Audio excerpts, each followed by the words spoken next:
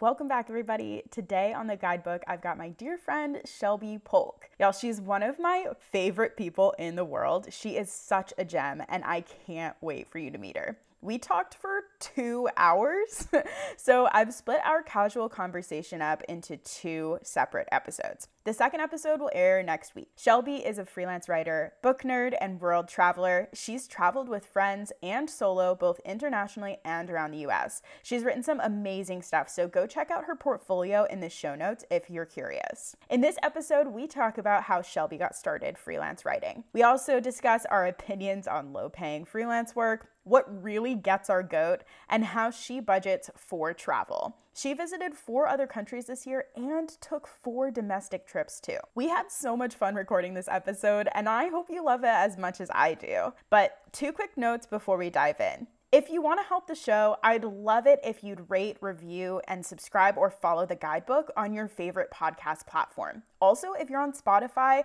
I post interactive questions about the episode every single week, and you can just scroll down in your Spotify app to answer them or vote in our polls. It helps other people find our show so they can enjoy it too. And even better, if you wanted to, you could share this episode with a friend who you think might enjoy it. I'd really love that. Lastly, we talk about money in this episode quite a bit and also in the next episode. I have to let you know, this is not financial advice. We're not financial experts. If you need help with your finances, please find a credible, licensed professional who can help you. We're just talking about our experiences and what worked for us. All right, let's hear it already. This is my interview with Shelbi Polk. This is the guidebook. We're sharing tips for freelancers, raw conversations with risk takers, how to become a digital nomad, and the emotions behind it all. I'm your host, Rachel. On the show, I share everything I've learned in the past 5 years of freelancing and living nomadically, showing you how you can work to live instead of living to work. I'm interviewing some of my favorite digital nomads and entrepreneurs to help you unlock your bravest self. If you want to become a freelancer or a digital nomad, this is the podcast for you.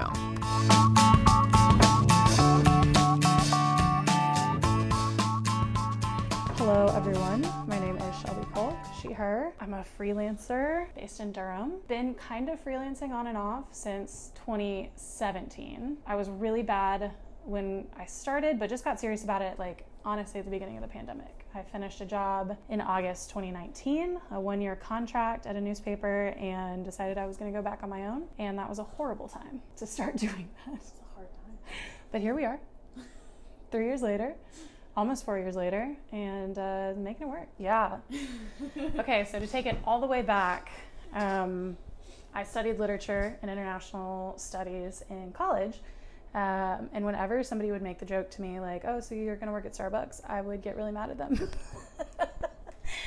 But I did an internship right out of school in nonprofit communications in Asia, and it was amazing, but I realized, what I loved about it was writing, but I wanted to, broaden the scope of what I was doing a little bit. I loved the organization I worked for. I loved the stories we were telling. But I was like, no, I want to do journalism. I want to report on this stuff. So I went back to Dallas, where I'm from, and I actually did work in a coffee shop for a minute. I did work at Starbucks. We've all worked in coffee shops. It's not bad to have a backup skill. That's not a bad thing. Yeah. Or to have one that keeps you grounded outside your computer too. Yeah. I stand by that. Yeah. But I was working in this coffee shop, started networking, with my other English major friends, my other writer friends. I'd worked in school newspapers, helped start the school satire paper. Ooh, nice. Yeah. School lit mag, I'd done all of it. So I got my first couple gigs there, actually wearing my nonprofits t-shirt. While I was baristaing one day, I met my first nonprofit communications client. That's incredible. Yeah, 2 or 3 of them. Just the coffee shop I went to happened to host a lot of their meetings, and so I started doing some work for them that let me coffee, even though it was great, and write full time, which I then translated into a year-long fellowship at a newspaper, where I got much quicker, much better writer. It was a great experience, but I, again, at the end of it was like, I would rather rather figure out my own way to do things than write for a newspaper. Newspapers are really hard. You really have to like want to be writing for a newspaper to do it at this point. Have to love the reporting, and all I loved was the writing. Hated calling people. I loved my coworkers, but I hated some of the structure of the company too. And the owning company made some decisions that I could not understand. But the reporters and editors that I met and talked to every day were incredible. So I've been on my own since the end of 2019, totally freelancing full time with some, again, backup skills. I've done a little bit of retail. I did a little bit of SAT tutoring. Now I am reporting about books. That's not true. Let me rephrase that. You sort of are. I'm doing literary coverage, but reporting is a strong word for what I'm doing. I'm interviewing authors mostly, and making lists of books and getting to write about books, which is it is a niche so perfect I could not have imagined it existed in college when I studied. It's not the easiest niche to break into. No. I'm realizing that. Damn, bro. Yeah.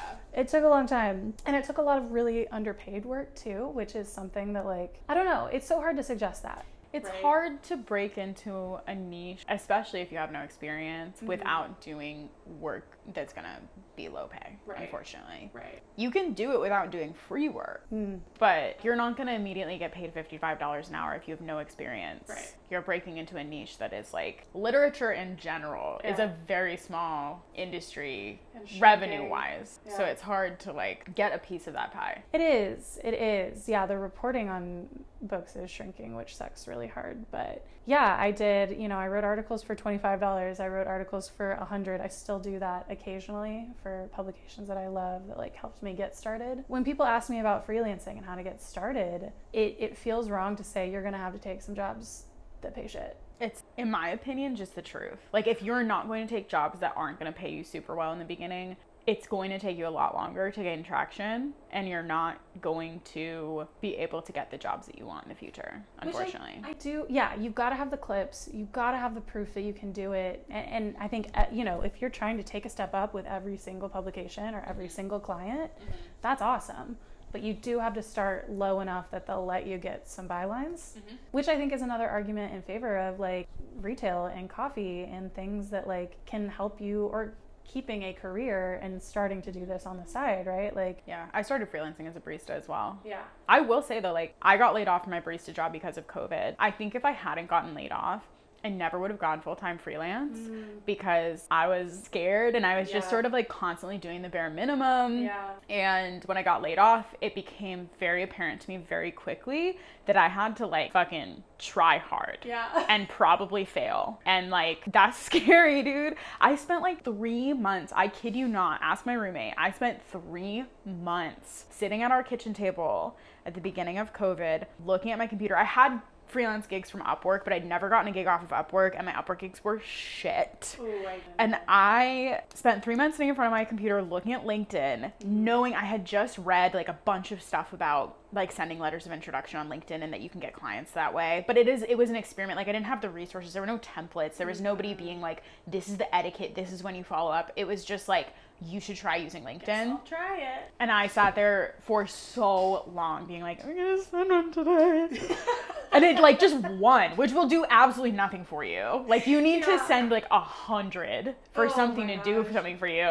And my roommate one day was just fucking send it already. What's gonna happen? Literally nothing. She also was the first person to teach me that your first impression with somebody doesn't have to be your last impression. And it doesn't have to be true that just because she is the reason I follow up ruthlessly. Because I really thought oh, okay, well, if they didn't respond to my follow-up, they don't want to work with me. Right. And that's not true at all. I've had clients that I follow up with quarterly for 1.5 years. And suddenly on the 5th time, they're oh, perfect timing. I really need a writer. Thanks for being persistent. You know? Yeah. They didn't respond to me a single time before that. That does put me in mind of a client that I want, that we've talked about, that I need to follow up with one last time. Everybody cross your fingers. No, totally. And that's what you're so good at that. For me, it's all been pretty much in-person networking is how I got enough to survive.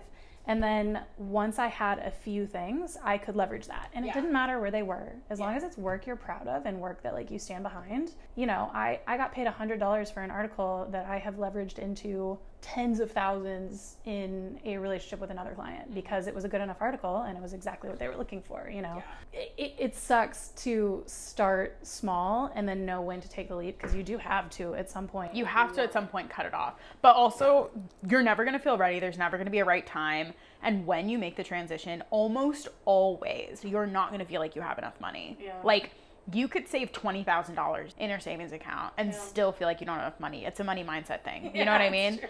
And it's like, you've gotten so used to whatever job you're in, whatever career you're in, right? Mm-hmm. There's never a right time. There's just when you decide to do it. Yeah. And I think that's the best part of having community in the transition with like Camp Moxie and Pop Club and all of these things. Everyone in there pretty much has another job, and all of them are like, I would not have made it this far this fast, and I don't think I would have felt confident in leaving my job if I had been doing this on my own, even if I had done all of this work that we just did on my own. In the beginning, I was absolutely fearless. I think because I was, 24 and I wasn't worried about money. I'd never thought about investing, and now I'm like, oh, how's my Roth IRA doing? You have pretty affordable rent too. Thank God. Yeah, and I live low budget because I have more anxiety now than I did at 24. But like, I remember I got my first consistent client. I knew I'd be getting $1,000 a month from them, and then like I had a couple extra to where it was like maybe almost 2K, and this was like 2017, 2018, and I was like, bye baristing, I don't need you anymore, and booked a flight to Europe. Don't do that. Don't do that, actually. Just immediately spent all your money. I did. Yeah. That freedom and that early experience of freedom was really good and really formative, and like has set the tone for how I want to live my life and like build my career around the rest of my life. But I don't suggest that.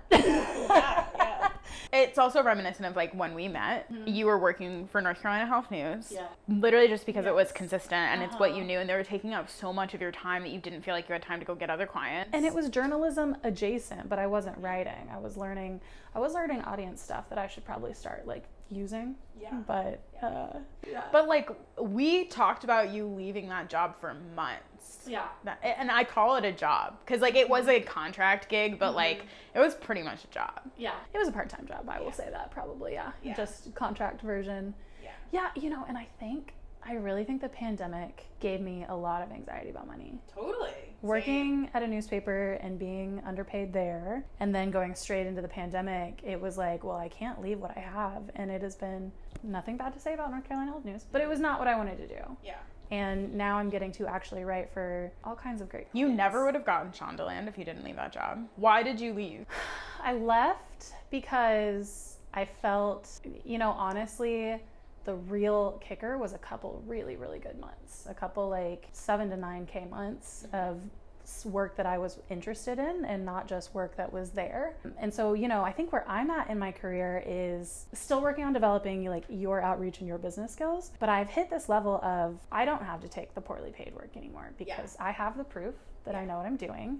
And that took several years. And you have the bylines from the right places. Yes. That makes such a difference. I have a portfolio that impresses me. And that is, what you need to be confident reaching for these higher things. So I don't have to take anything anymore. But did you feel ready? So I had a couple really good months. I had some good momentum. I was doing work that I was much more interested in. And it felt safe enough to take the leap into unsafety. Uncertainty makes more sense, but unsafety is like really what I was feeling. It's terrifying. I was starting to build not just clips I was proud of because they were good clips, but like exactly what I wanted to do. So I interviewed Otessa Moshfegh that summer. I wrote like a book for Rebel Girls. I wrote half of one of their books, and amazing. It was so fun. I'm working on another one right now. Wow, so cool. But, I had gotten these amazing gigs, and then also that is, I think, right a couple months into me being in Pop Club. And like, I'd been freelancing for a few years, but like it hadn't been a systemic, I have goals, I know how much I can make, I know how much I'm worth, I have this community of other people, like that really did give me the confidence to walk away from work that was there in search of work that I really wanted to do. And it wasn't, I was gaining great skills at North Carolina Health News, but it wasn't writing. It was all audience. And you were so underpaid too. Yeah. Yeah. But I also had a really interesting conversation, not to tangent, but like my number one advice to anybody trying to freelance, meet as many freaking people as you can, go to as much as you can. I went to a thing with North Carolina Health News, a local news gathering, you know, all of the news sites were there, just talked to journalists, talked to other audience engagement. And I was talking to a guy who works at the TV station here who had worked in news in New York. And there's always a little bit in the back of my mind, like, do I need to move to a bigger market? Like, do I need to move to where the editors I want to work with are? And at this point, my networking has gotten me in with a bunch of the editors that I want to work with, at least introduction wise, but it would have probably been quicker if much more stressful due to cost of living. But anyways, I'm talking to this guy about moving to New York, and he was saying, like, you know, the best are there in the media business, you know, the best writers are going to be there, and so when you do get work, you know you're the right person for it, which is really interesting. And the thing he said that stuck with me, because I think I was telling him about doing audience engagement, and I was like, I don't know, like, it's good for now, but I really want to be writing. He looked me in the eyes and he said, don't get good at something you hate. And I have thought about that so much. Freelancing is such a balance of the work you have to do, especially at first, and even outside of freelancing, these other gigs, and the work you want to do. Focus your energy and your skill set on what you want to do. Get good at the things you love, like, and there is a market for it out there. Yeah. I think there's always a market for what you want to do, but when you're first starting out, you have to make sacrifices. Yes. Like, you can want to write about, like, wellness with a focus on death and dying. And there's 100% a market for that out there. But if you want to get clients fast and you want to make money fast, you're going to have to write about vitamins and supplements and meditation and cold plunges and bullshit before you find the editor that's like, I'm writing a book about death and dying. Will you help me? Right? And I think that's maybe where I am now, is like, I think a lot of us maybe hit a time in our freelancing careers where we're like, okay, how do I buckle down here? How do I level up in a specific way? And that's, I think, when you refuse to get good at something you hate, you know, do not do that. I think also recognize it's an experiment. Like, I used to wonder how I could get to the place that I'm at now. Last year, you were like, I don't know if I could ever make that. And last year, I was like, I don't think I could ever make $10,000 a month. Immediately made $10,000 a month the next month. I don't think I could break 70. I don't think I could ever make $70,000 a year. I was like, I don't think Grammarly would ever hire me, and then I landed them. It's just choosing to take the risk for what you want and recognizing that when someone says no, it doesn't mean no. It means not right now. The persistence element, and using that no as an opportunity to go, okay, how can I get better at this? Or like, what do they need to see? And that doesn't necessarily mean asking them what they need to see. But like asking yourself, okay, what would make this more enticing for these people? Asking your community of freelancers, how can I be a more enticing option for these people? Totally, yes. When you have other people to bounce it off of too, oh my God, it's so much different. Like, your pricing, the little things where you're like, I have to end contracts with somebody, but I don't want to hurt their feelings. And it's like, it's this fucking business. It has nothing to do with feelings. But if you don't have the community to like give you that feedback to keep you sort of on track, it's hard. Oh my gosh. I remember, so right before you and I started working together, right before I met you, you know, I started working with our mutual friend Joanna, and we were talking about freelancing, and it was hilarious because, you know, I'd spent the last 2 years spending 20 hours in my room working and sleeping, and like, that was my whole life, you know? Just scrambling to survive during the pandemic, and like anxiety attacks, falling apart, whatever it took, you know, we made it. And so Joanna and I started sharing an office. I don't remember who started the sentence. I think it was me. And I was like, yeah, I've just found freelancing so, and at the exact same moment, I said isolating. And she said something about community and like so fulfilling and like so many friends. And I was like, what the hell? How? Like, she's also like, she could make friends with a fucking doorknob. She can make friends with anybody. And she had Pop Club, and that was like really what. Oh yeah, she had never freelanced without Pop Club. So for her, it was always a community activity, which is honestly, I wish that's how it was for me. That's literally why I started Pop Club. I was so lonely. I think the confidence, that's amazing. I'm gonna make friends. I'm gonna make friends make me their friend. I do think though that the confidence to be able to go to somebody who's been doing it for even just a couple more years than you and be like, this client only wants to pay this much, and them to be like, okay, how far along? Like, they can look at the situation. How far along are you? Should you take it for your clips? Like, do you need this? Or them to say, don't take less than you're worth. Like, That's the best. Yeah. It's amazing. It's so helpful. I think the number one thing that people get out of Pop Club is being able to ask the questions to real people who are more experienced than them. The nice thing is we have like 50-50. So we have half of the people in Pop Club are over a year and half the people in Pop Club are under a year. And so it's like you can ask the question, like a question like that, like I feel like I'm getting underpaid. Is that true? And people from all different ages of freelancing, essentially, like experience levels, will be able to weigh in. And it's so interesting. And some people have different ways of doing things. Like multiple people in Pop Club offer SEO strategy, but they all charge differently for it or offer it differently as a package. And it's just a testament to like, your business is your business. You can do it however you want. You know, being able to talk about it just gives you that confidence of, I'm not doing anything wrong. Approaching clients with confidence instead of desperation is just such a game changer. I know what I have to offer. I know how much it's worth. If it's not for you, that's fine. Exactly. And you'll get paid more that way. And as soon as you walk away from someone who you weren't the right fit for, whether you were charging too much for their budget or you were not offering the skills that they wanted, as soon as you walk away from that client, I swear to God, this happens every fucking time. The next day, I'll get an email. Like, I ended a contract with somebody this week that I was getting extremely frustrated about. I sent them an invoice for services rendered even though I didn't finish the project. And I felt like so much tension about doing that. Even though I know it's the right thing to do and I'm following my contract, it still feels tense. Kid you not, as soon as I pushed the button to send that email, another email came in from somebody who has referred me multiple times. He emailed me and was like, I know someone who's looking for a writer. Do you have any availability? And I was like, what the heck? What is this timing? For me, it's every time I'm like, I think I should quit. Yes. Within 48 hours, I get an email. Totally. It is going to be fine. And we're going to be fine. And like, and there's also a solidarity level to that too, right? Like if enough of us know what we're worth and refuse to be underpaid, that forces people to pay attention. Yeah. It levels the playing field across the board. I do think low paid entry level work is going to be necessary to some degree, unless you want to go work for an agency for a while or, do something. You got to get experience somehow. Also, working for an agency is low paid entry level work. True. So, but it shouldn't be poverty level. These people who are paying a cent a word, like, no. No. Yeah. So the more of us who can push back against that and not take work because we're desperate, the better it is for everybody, even the newbies. Yeah. We keep alluding to it, but we haven't talked about how we met. Yes. So my friend Joanna, I was moving back to North Carolina last year.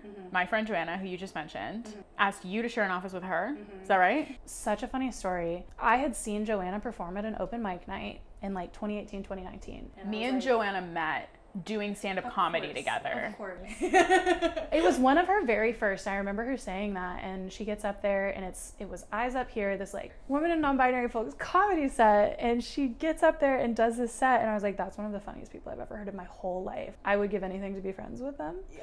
And then never saw her again. When was that? That was like 2018, 2019 or 2019. It was pre-pandemic. I was living in Raleigh. I moved up to Durham. Joanna's brother happened to live in the other half of my duplex. Joanna threw him a birthday party in our front yard, and I did not connect it for ages. And so then the third time we finally met, we both had different, like, I remembered her from the comedy set. She remembered me from the birthday, which, like, I don't know why. I guess because it was dark, I did not connect all three of these humans in my head. But I was so glad to be like, oh, we really hit it off that night. I think I had talked about freelancing. She was just getting started or something, and we met at a third craft and draft night at Moondog and talking about freelancing, talking about life. She had this office. I was trying to not be in my room again for 20 hours a day, right? Like you work 8 hours, you sleep 8 hours, and then you also like have to clean your stuff. Yeah. For perspective, Moondog is a block from my house and a block from the office that we used to share. Yeah. So we started splitting an office, and then you waltzed back into town, and I was it was another one of those like, okay, freelancing isn't serving me the way I want it to. Should I start looking around? What do I do?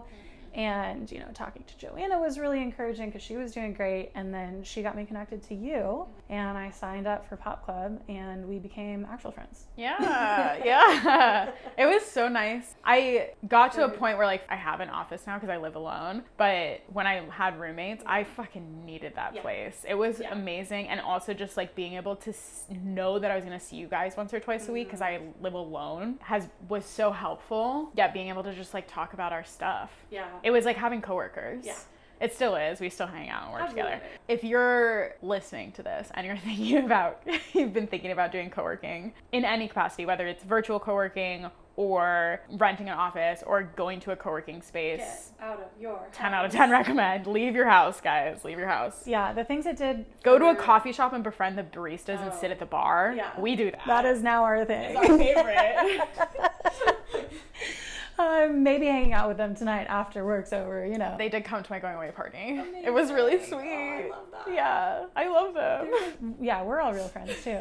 I think once you go to somebody's house and you watch Shrek with them, you are real friends. Oh, 100%. I couldn't have afforded it at the beginning, especially during the pandemic. I really count like my beginning to freelance end of 2019, early 2020, because that's when I was doing it for freelancing and not as a way to get into, you know, a newspaper or something. Sure, But I did not realize until I got out of my house how deeply it made me work better. I am so much more productive outside So my much house. more productive. There's a separation between work and life, and like I have a better work-life balance. My mental health is better. Like it's all true, and I hate that it's true, but I'm gonna keep paying for an office as long as my rent is this low. Yeah, dude. And if you can't afford an office, but you could afford like $30 or $40 a month, do something like Flow Club, where you have the online co-working. I know it sounds weird and it's like intimidating at first. Like the first Flow Club I did, I was like, this is fucking weird. I don't like it. Joanna's actually the one who told me to do Flow Club.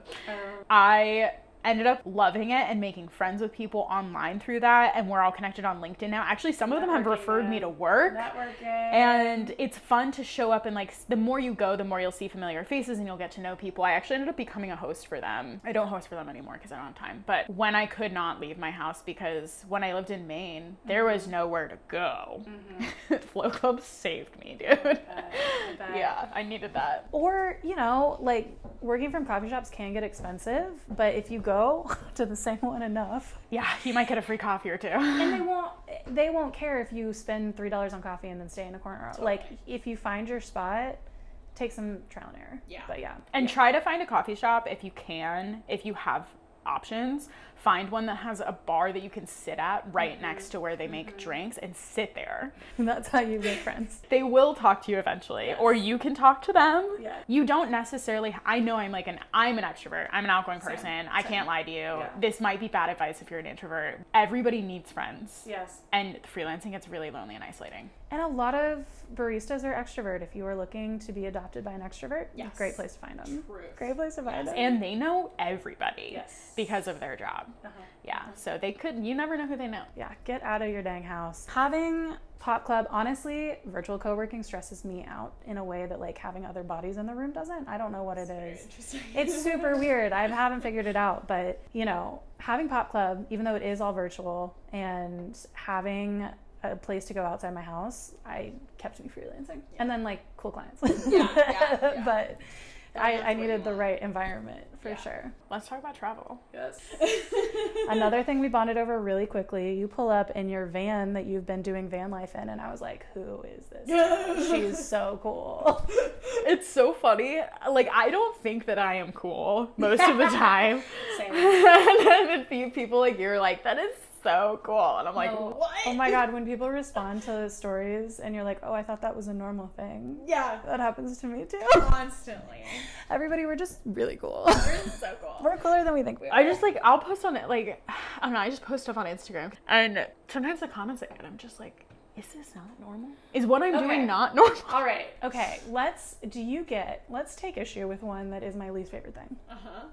I wish I could do what you're doing. It's my favorite comment. It's my least favorite. It's my favorite because I say if you wanted to, you would. Yeah. It's straight up, if he wanted to, he would. That applies here too. Like my first internship, my very first job out of school, I was a communications intern for International Justice Mission. Great organization doing anti-trafficking work. I got to go be in their Manila office after some visa issues with India. India did not let me into the country.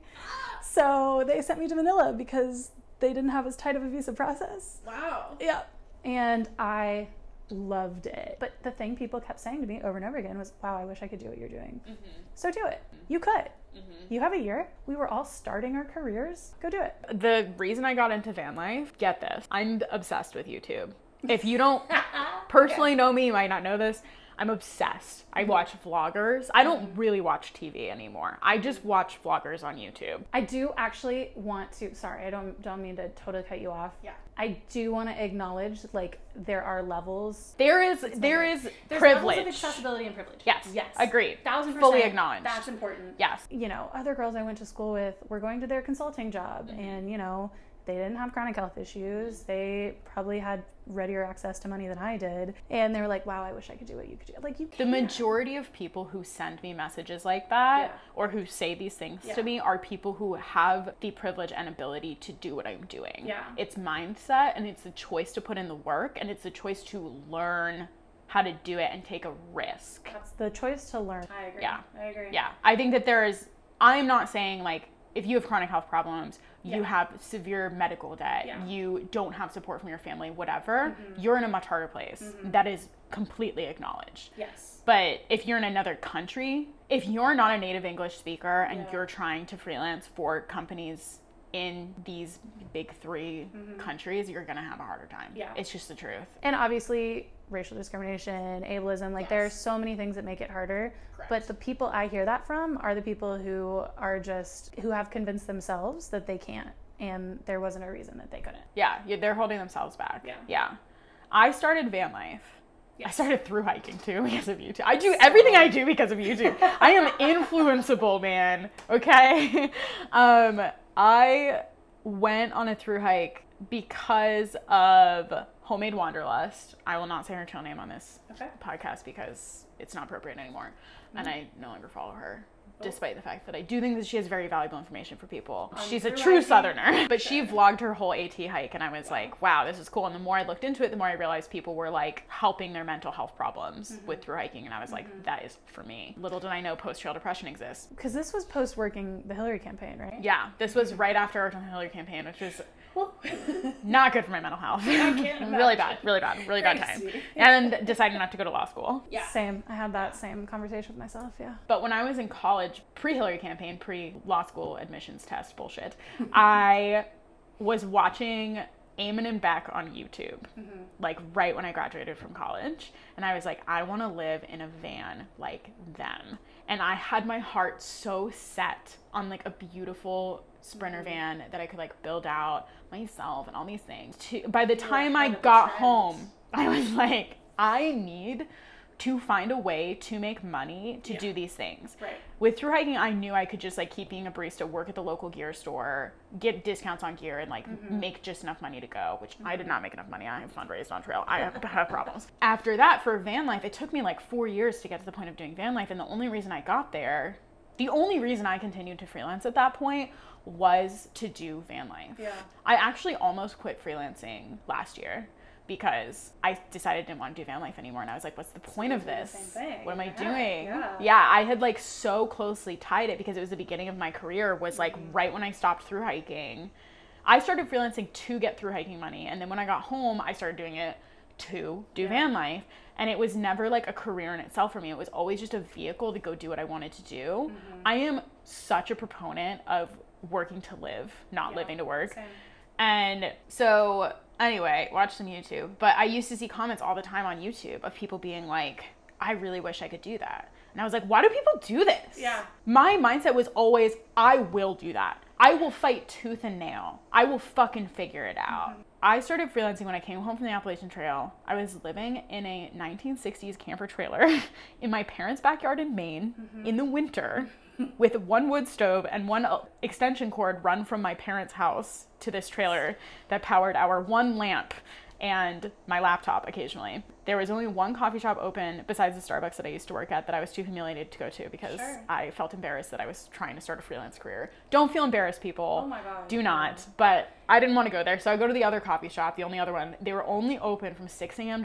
to like 5 p.m. And it was dark at like 3. So I would go to that coffee shop and work the entire time they were open. And then I would come home and either work offline or work on my hotspot in this trailer with the wood stove. It was awful. It was like actual hell. That is wild. I had no money. And that's actually how I ended up in North Carolina. I moved here because the boy I was living with in that trailer, his mom is from Durham. 2 of you lived Two of us. one outlet? 2 of us. That's ridiculous. Correct. It was nuts. We moved to North Carolina to live with his mom. And I was like, why didn't we do this all along? Your mom has a house, dude.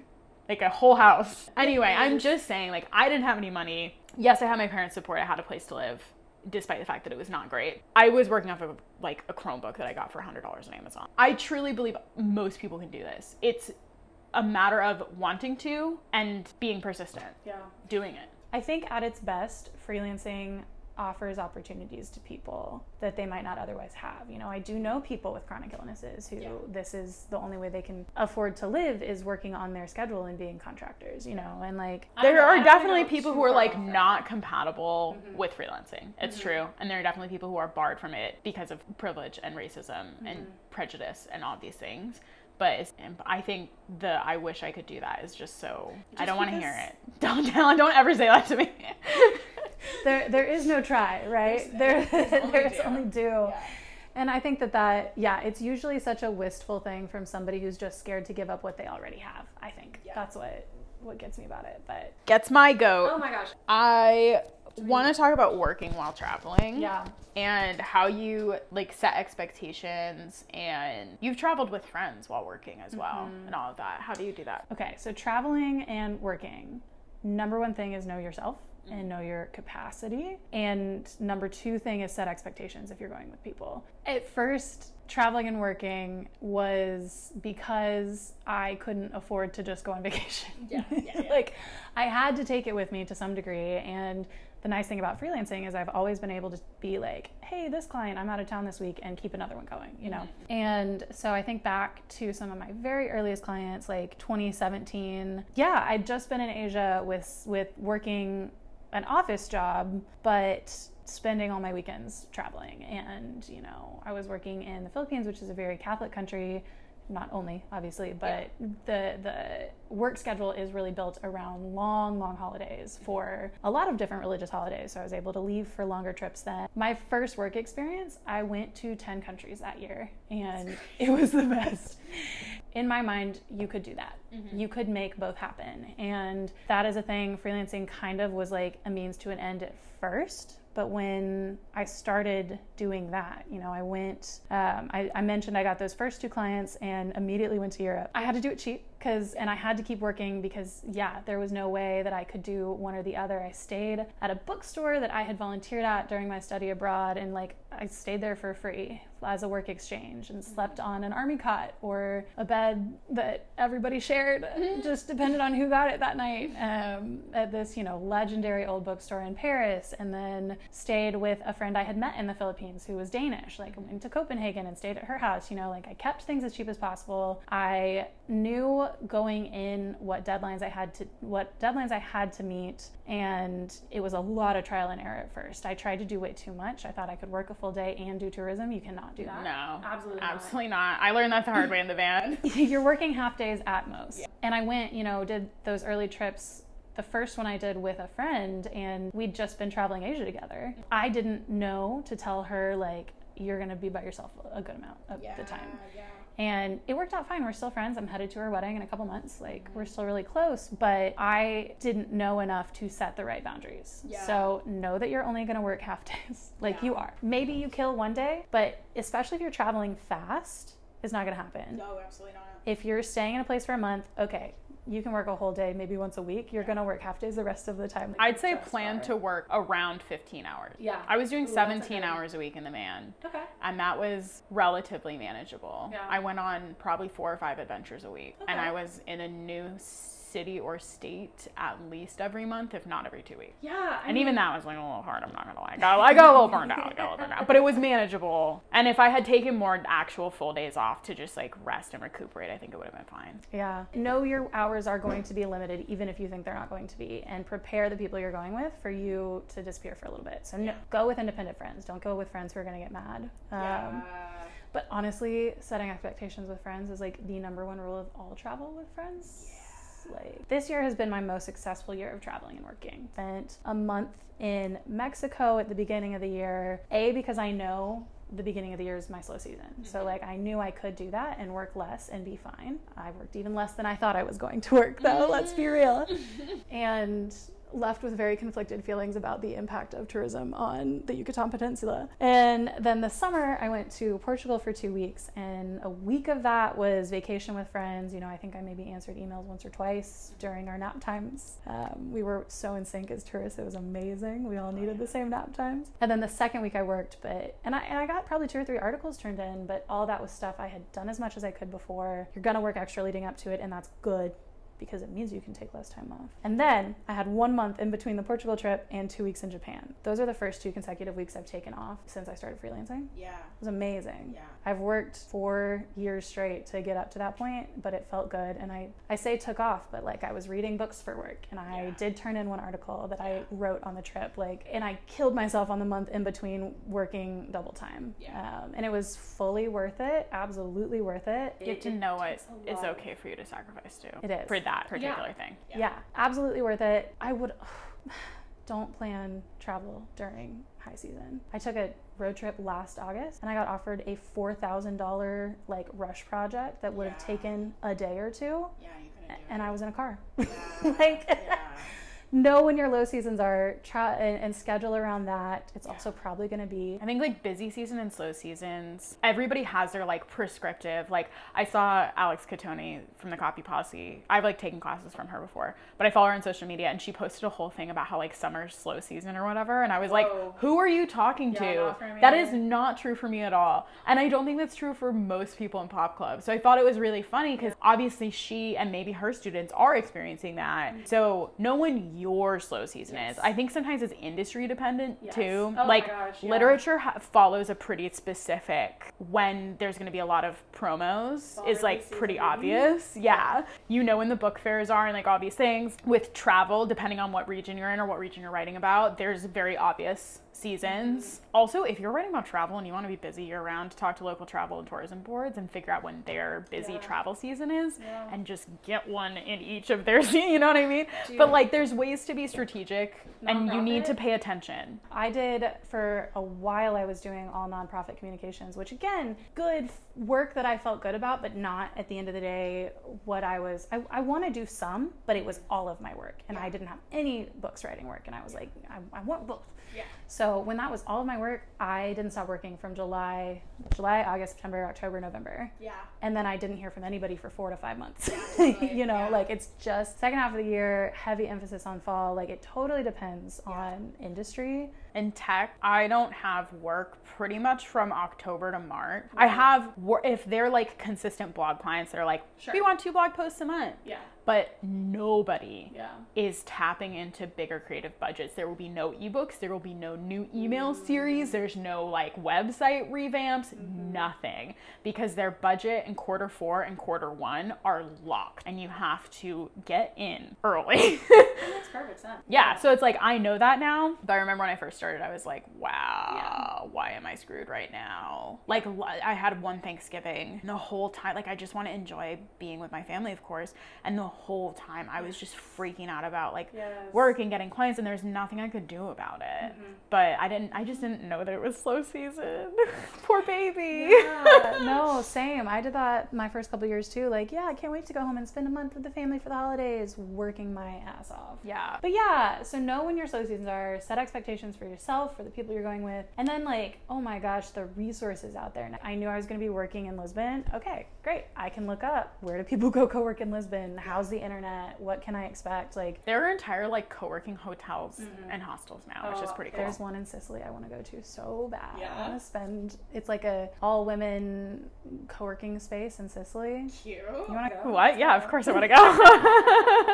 Yeah, there are so many resources now. I feel like those are like, you know, that last one, do your homework, is pretty obvious, but I don't think people think about it. Yeah, I didn't do my homework when I was on the road very much in the van. I relied a lot on just like asking strangers at parks. I would walk Bonnie and people would always be like, oh my God, is that a cat? Can I pet it? And it was great because I would be like, hey, where should I go around here? You know? Yeah. But later on when I got back from that trip, I was like, oh my God, I wish I did my homework. I missed so many things in this one place that would have been so cool. Or like, it would have been so much less stressful if I just had an idea of what I wanted to do when I wanted to do it, because the decision fatigue when you're traveling can get really bad. And it's very easy to not think about that until you're exhausted. I don't know about you, but there have been times that I'm like, there's no way I'm going to get this article done and see everything I want to see here. And like, no shit. Yeah.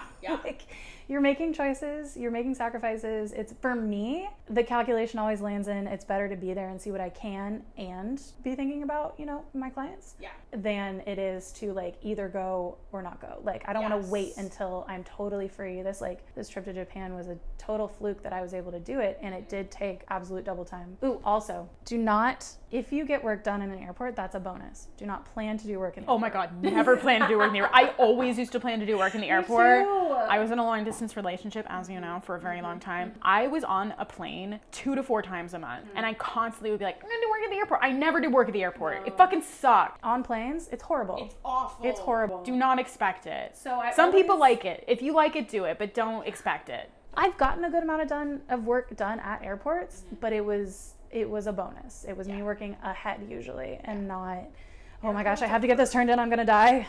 Airports are for reading, sleeping, and eating junk food. Feeling pissed about the way human are travel like cattle. I don't know, man. Breathing through a mask. I hope y'all loved this episode as much as I do. Finding freelance friends has been life-changing for me, and I know most of our Pop Club members feel the same way.